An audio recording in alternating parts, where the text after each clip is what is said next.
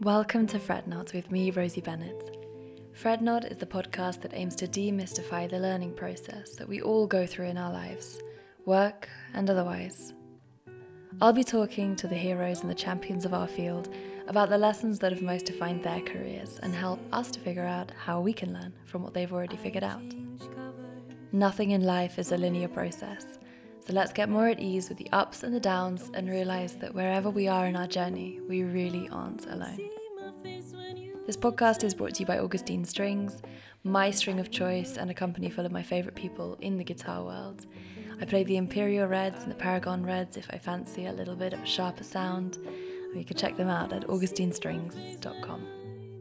In today's episode, I talked to Tarek Harb.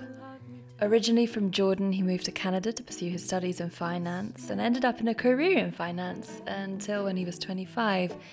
He left that world to become a guitarist, and I can safely say that he really has asserted himself. What a fantastic player he is, a fantastic teacher, a fantastic person. This was a really amazing conversation that actually lasted for about 2.5 hours. I've managed to cut it down to somewhere around 40 minutes for you, but I hope that you really enjoy this. What is a lesson you've learned that's been the most meaningful to you?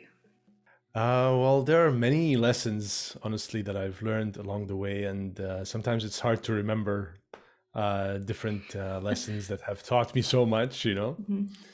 But I think one is to not compare myself. I think that was really a key for me.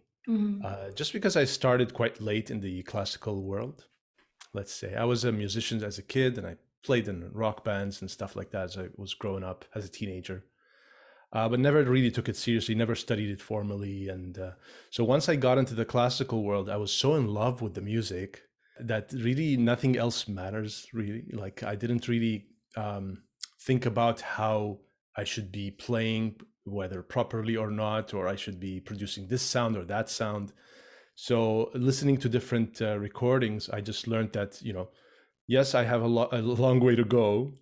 So I'm just not gonna really try to compare myself to others or to simply also other sounding guitars or violins at the time, because violin costs a fortune, so I couldn't really get a good instrument. So I didn't want to. Yeah, I think that really helped me in a way to develop my own voice, to just find my own way in interpretation. And now, as I'm composing, also I'm trying not to compare myself at all, because we play pieces by J.S. Bach and all other great composers, and I don't call myself a composer, but I'm sort of relearning to think that way, to not really compare myself, and it gave me a chance to develop a unique voice. I think I celebrate that. That's one of the main lessons that really helped me sort of survive in this world. Have you ever compared yourself, or you just, having seen other people struggle with comparison, you realize that it's sort of a gift? I mean, as a kid, I was into sports a lot, and I was into basketball. So I would always sort of compare myself to other players, and even to players in the NBA, which was absurd. Yeah. So that didn't help at all. But yeah, I learned not to do that when I went into music. And now I try to teach that to my students. So for them, for example, they can't play the same piece in the semester. Each student has to have a different repertoire, so that they don't compare themselves, what they're doing and how they're phrasing, how they're playing, or their abilities. So I try to cross over to them that kind of notion, to really celebrate oneself, and to be as honest as you can with yourself. And of course, you can always improve and add to your arsenal of expressive tools. But it takes time, it takes patience. So work with what you have, and show your strengths and work on your weaknesses. As simple as that. When a student has a piece that they want to play, do you recommend them to go and listen to recordings of it, or is it part of the process that you Yeah, I try to first understand what they think about the piece, and if they know it already, and they're not having any issues with sort of translating the score, I encourage them to not listen too much to recordings until we've worked on it for quite a while. And then I tell them you're free to listen to whatever you want. Of course, they're always free to listen to whatever they want, but I feel that one gets really sort of influenced by other recordings, and your ideas get pushed in the back burner, you know, because you might like this or that, or what this performer did on this recording, and you sort of replicate it perfectly, which is another type of exercise that I let them do. So first they learn the piece the way they think the score should go, and then we take some recordings and I try to sort of let them imitate exactly what's happening in the recording, because I think that if they are unable to do that, they won't be able to replicate their ideas perfectly either. So if you can copy a recording perfectly, it means that you're listening very well, and you're translating it into your fingers onto your instrument very well. That means your creative ideas, whether you are able to achieve them now or not, will come to fruition sooner or later, because you're able to really replicate what you want, what's in your mind, onto your instrument. So it's sort of a process where it goes, they learn it on their own. They develop this, again, as I wrote to you, the personal relationship with the score. And then they're free to listen to all recordings available and take ideas. And, you know, it's never set in stone either. So they can change and take ideas. And once they do that, they also notice that their memory gets better. And just the whole process of learning the piece gets more engraved in their mind. So there are less memory slips or less parts where they forget, or, you know, so it's almost like putting another layer of memory practice on top of what they've already done.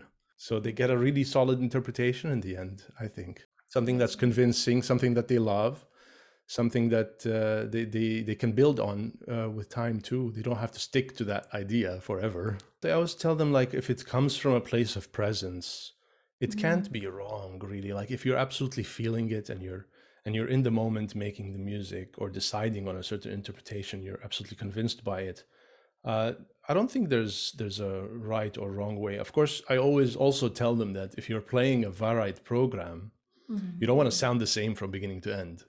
So you have to take into consideration style.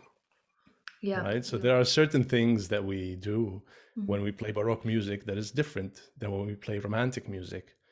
And if you honor these things and you have that conviction, then your interpretation will be even stronger and more impactful. And you'll sound, and you'll really take the audience through sort of a journey in time. And you won't really sound the same throughout on the same instrument. You don't have to change instruments. But the question of style is very important to how I try to teach them, at least. And what does that mean for you? I think certain instruments were more popular than others in certain times. So if we try to imitate those instruments that were popular at the time, we're closer to that performance practice, or historically informed performance practice. So if we can get the trills to sound a little more like a harpsichord playing Baroque music, that would be a bit different than playing a violin piece from the Romantic period, for example. Do you think that it's important? Is there an importance for you in staying authentic to what would have been presented at the time? I think the level of importance is what you're asking here. If I really cared about being absolutely authentic, I would be playing on a period instrument. You know, I'll be learning the lute and playing it without the nails, and learning Baroque guitar and so on and so forth. But that is not my concern here. My concern is to just sort of time travel during a concert. Okay, I see. So it's more about the experience that the audience is having. Yes. In this, so you're sort of showing something, yes. Presenting this time period. Exactly, okay. Presenting it according to what we think is right. We have some letters here and there, but I mean, we don't have any recordings, so we really can't tell what an allegro in the Baroque period was compared to an allegro today. Yeah, it's something really confusing. I went to a string school. So guitar tends to be a little bit all over the place, but strings have a little bit more of an idea what they're doing when it comes to honoring the past. You're right. With violin, there's a lot of different sort of methods, different schools, different beliefs almost. It's like religious entities. And I just become increasingly fascinated by the idea of trying to recreate that and what importance it has. Because you're right, there's a degree of how much you're honoring the past. Honoring the past even is a really loaded way of saying it, but in how much like historical practice we engage in, I guess. Absolutely. I mean, yeah.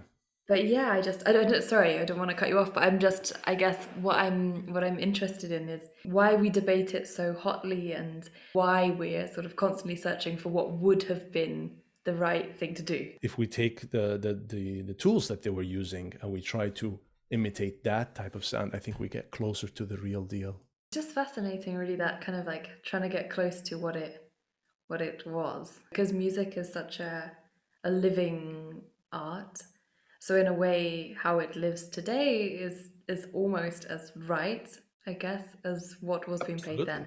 That clicked something in my brain when you said that. You like this kind of time traveling thing. You want to show the time that this music came from. I think that's probably the only lovely motive behind that, because I think a lot of it can be entrenched in this upper class elite trying to inject knowledge into music. But I think that's a really nice thought behind it. Like nobody has truth with a capital T, you know. Indeed.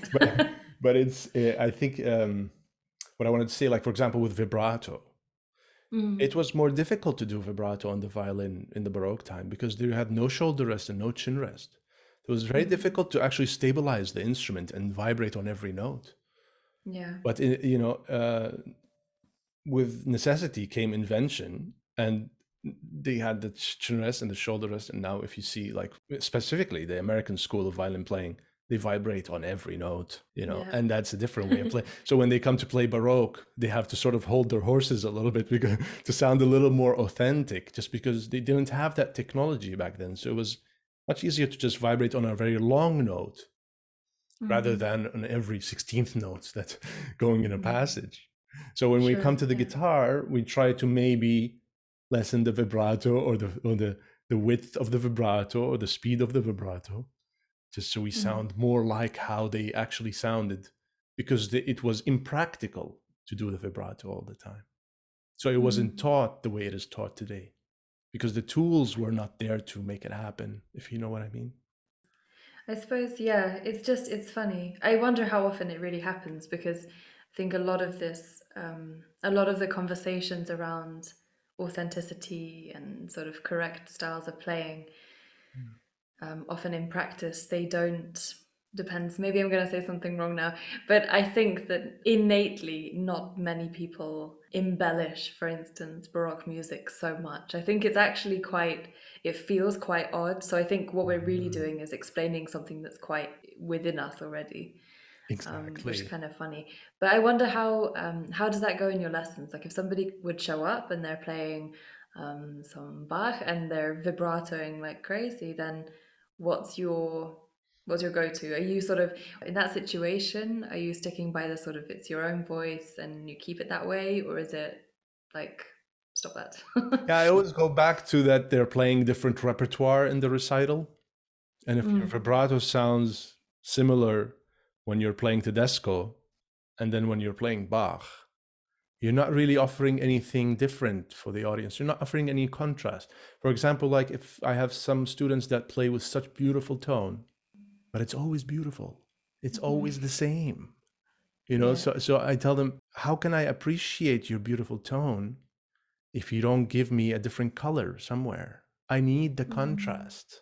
For us to really appreciate your full, luscious, round tone, you have to give us some time in the music, maybe when the harmony is more suited to that thinner sound or edgier sound.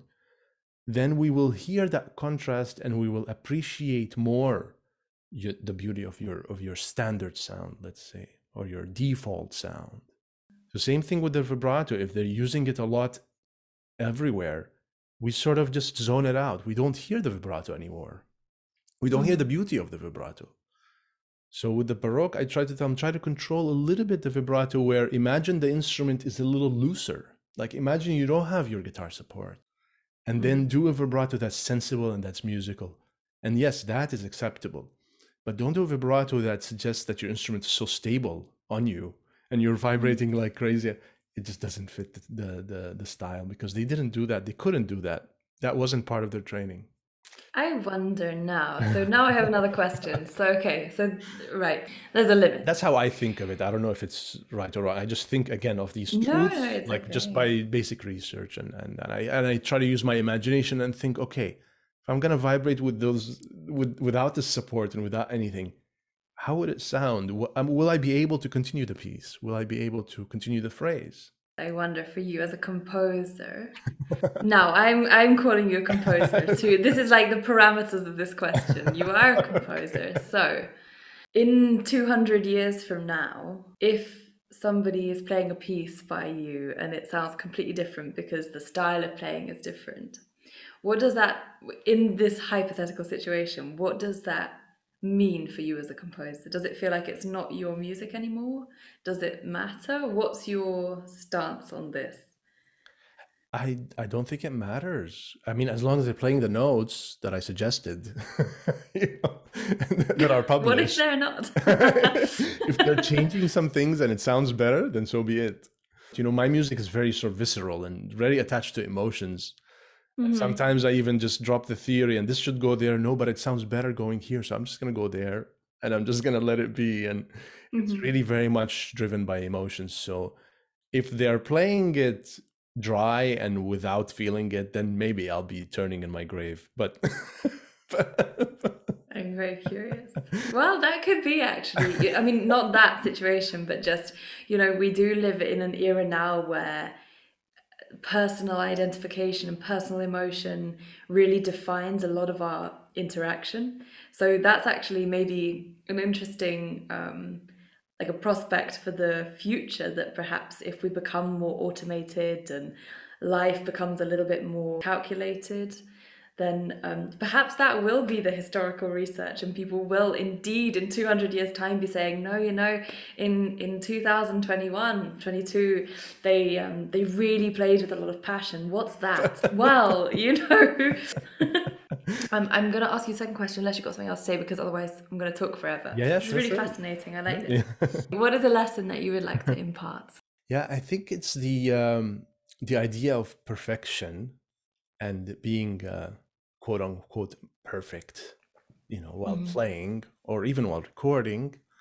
I think really stifles the imagination, and it did for me. And I went through phases of, let's say, technical phases, then musical phases, and then again back to technical phases. I guess just because I needed to go through that, bring up my technique a little bit. Then I noticed, okay, I'm becoming too mechanical, so I'm just going to forget about these exercises. I'm going to think more musical. And I arrived to a point where really, if I'm able to be present with every note that I'm playing, I get a much better result in the end, and I'm happier with what I did. So, because I noticed, like, perfection, even if it's perfect for me, might not be perfect for you or for the another listener. Or what does perfect really mean? Is it the notes are all clean? Is the phrasing very emotional, very powerful, impactful, and life-changing maybe? Is that perfect? What is it really? So I tried to, because my students, they always come, I listened to that recording or I saw that concert and it was perfect from beginning to end. And they get into this idea that they have to do that. And I think it can be very dangerous, and maybe some people will quit such a career because only of that notion, them not being able to achieve that perfection. So I always tell them, try to be present. As I heard Yo-Yo Ma once say, play present, not perfect. Play present, not perfect. So I think if there's any lesson that I would like to impart, it's this one. And it's tough to be present while playing, to be honest. Yes. Even if you're recording, that red light or that camera, the battery is running out.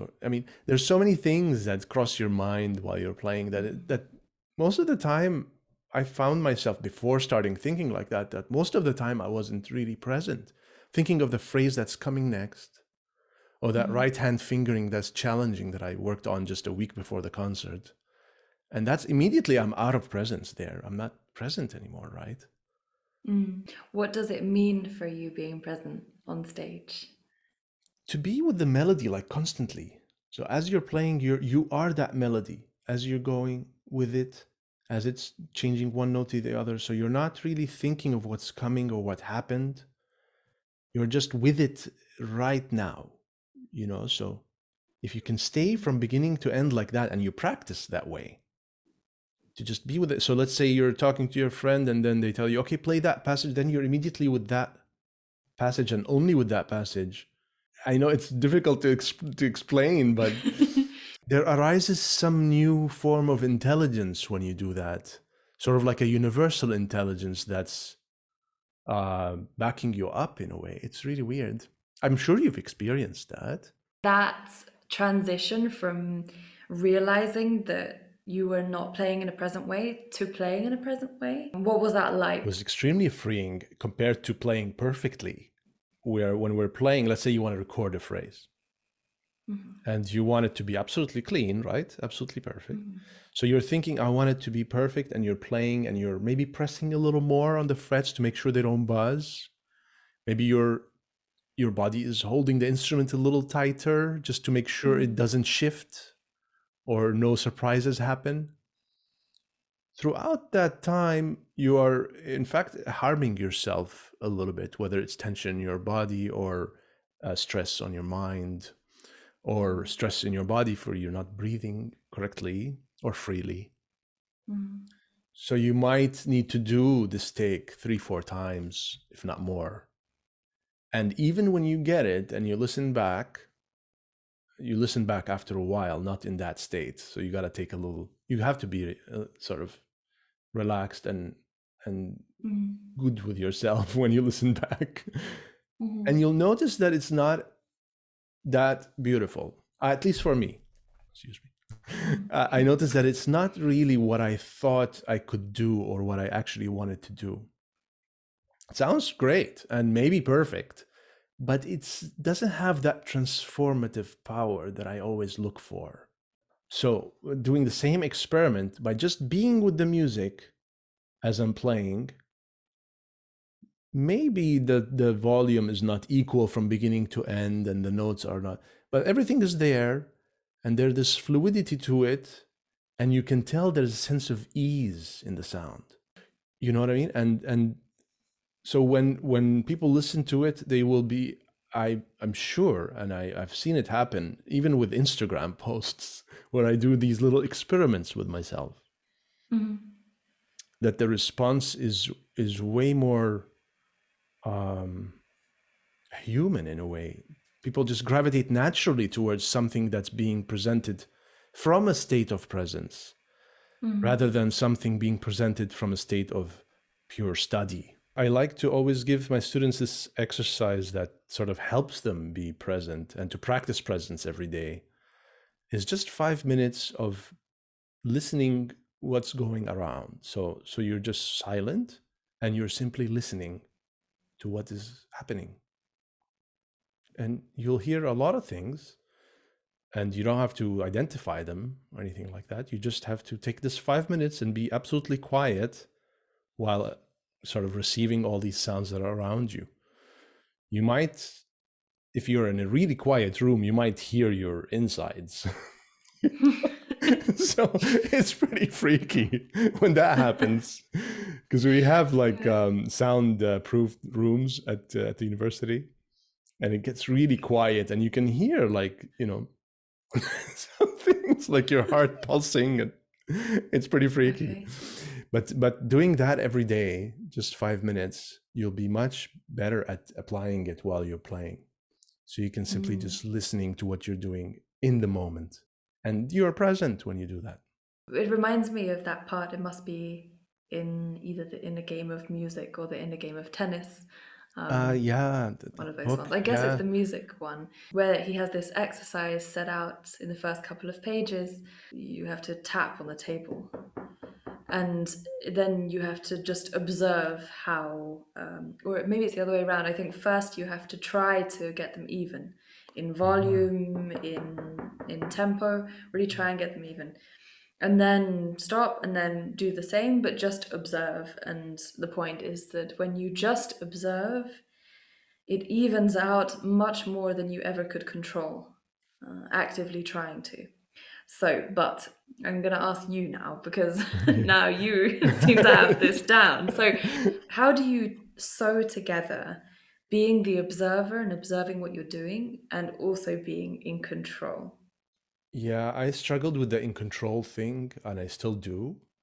But I found that the less control I have over the movements, given that I have respected the form required. So, for example, if I'm having something with the left hand that needs some fixing, I would focus more on having a correct form rather than controlling fingers. I Does that see. make Okay, sense? yeah. So there's a certain form when you do a jump shot in basketball. You don't just jump and throw the ball. There's a specific form that has been, replicated many times and has been tested, and and players, that same thing with classical guitar. Like, you don't have to reinvent the wheel. You just Yeah. have to hone this correct form with proper training, and then you can sort of rely on it and forget about the control part. Okay. Similarly with the right hand. So there's a form that you need to respect and you need to learn. And it takes time, might take all your life. But there is a correct form to playing. And that is what I try to focus on. Sometimes with the little bad habits that creep in, or if you're tired, you can't maintain that form. You start playing with collapsed fingers maybe, or a little bit tilted the hand that way, or the wrist going this way, or so that all throws the form away. Okay. So Yes. that needs proper training, because you can't really control the form.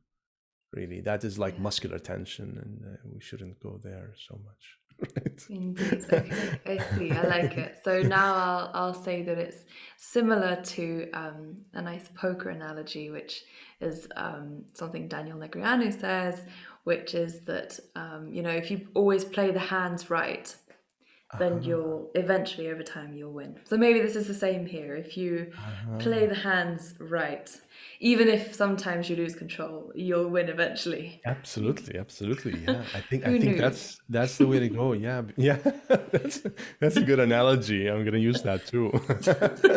This is actually really fascinating because it's, especially for me, it's something that I'm kind of just on the edge. I guess it's been trying to peek into my life at different times, but in my actual performance, it's something that I'm confused by and exploring at the moment. I saw something recently as well that just, I don't know, I think probably a lot of students do this because you're quite scared to talk about stuff or to ask questions when you're studying. Sure. And so what you do is you take your personal experience and then you sort of plaster it onto everybody, and you spend your whole life saying, yeah, it's oh, that when that happens, and actually people are thinking, no, that doesn't happen to me. Yeah, it doesn't apply to You're me. having this singular experience, but just pretending that it's not, or you think it's not. And I always had thought that walking on stage, you had this experience of kind of ultimate zen. I used to have these incredible nerves in the first movement, and then there would be this kind of second movement bliss where it's like, am I even alive right now? This is so crazy. What am I doing? It's like this really trippy experience. And then I recently saw something. It was just like a kind of stupid cartoon actually on Instagram. And someone had written, oh, I think a lot of musicians suffer from this. And it was desensitization on stage. And I realized that this is not something that everybody has, just it's something you can have from, it's like this other experience of nerves or anxiety, is this complete unawareness of where you are and what you're doing. And I thought, oh my god, I just thought that was performing. And now realizing that the opposite of desensitization is that not hyper awareness, but indeed it's just that presence, that sort of knowing what you're doing, knowing that you're here, you can be there, you can be part of it. Absolutely.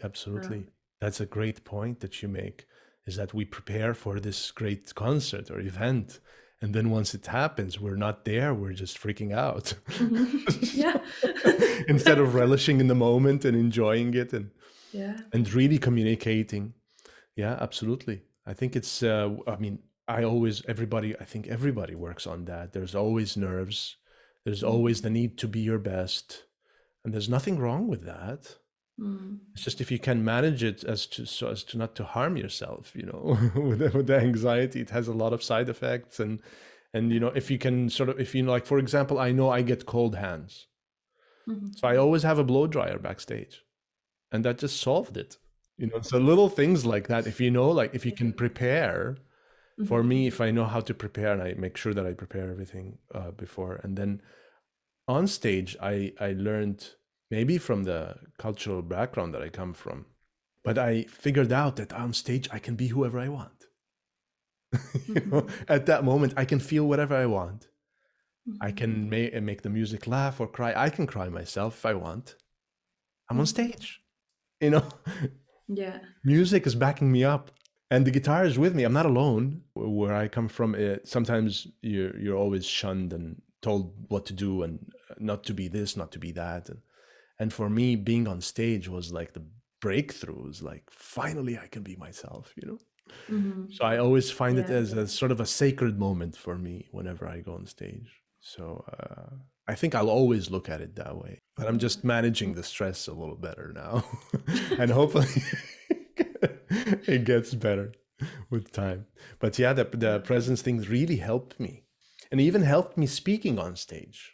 Because I used to sort of plan what to say. Yes. And I found that that's a terrible idea. You know, at least maybe some little points here and there I could plan, but to plan exactly what to say is not for me. So just being present and knowing what I'm talking about and what I want to say, and just communicating with the audience as if we're sitting in a lounge together or something like that, you know, without that formality. Yeah, people love it. People really tend to love that, you know, to just bring back to the human level. You know, we're all going through this together. Yeah, you know. indeed. And it makes, like, sometimes it just takes seeing it or experiencing it with somebody else, or, you know, going to a concert that you feel really present in as an audience member. But then as soon as you see it once, you think, of course, you know, so, of course it is. When I see people saying something, of course it makes sense that, you know, if you end up in a room full of kids, that you don't talk about this piece in the same way that you would to a bunch of people who know this stuff. I go to so many concerts like that where the program notes just seem like they've been copied and pasted 180 times or whatever for every concert. Yeah. People act the same way, and you think, if you went to a party and you were talking with people, you explained about yourself in exactly the same way every time, you'd end up maybe communicating with 2 or 3 people. If you go to a party every night, it's just like, of course, if you're going to communicate, you have to listen as well. And that's something I think we don't really prepare for, because and obviously it's also really scary, because when you're going to do a concert, the last thing you want to do is be super influenced by your environment, right? I remember the first time I played in Miami, I never understood what people talked about when they talked about humidity. And then I suddenly understood, oh my God, my hands are stuck to the strings. What is this? You know, and then you learn to listen, because you're like, well, okay, I have to adapt, I guess. I can't do the same thing here. To me, I always think about it as being a host, you know, like when you're hosting a few friends, you know, they're coming to your place, you want to, they don't necessarily want to think that your food is the best food ever. They just want to have a good time. Yeah. Yeah, it's true.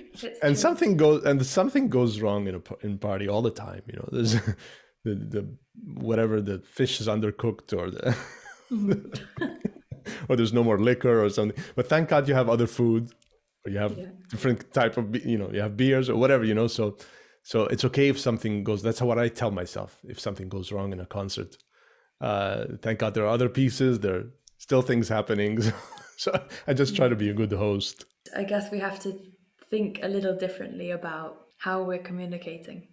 And a lot of that comes through being present in the situation that you're in.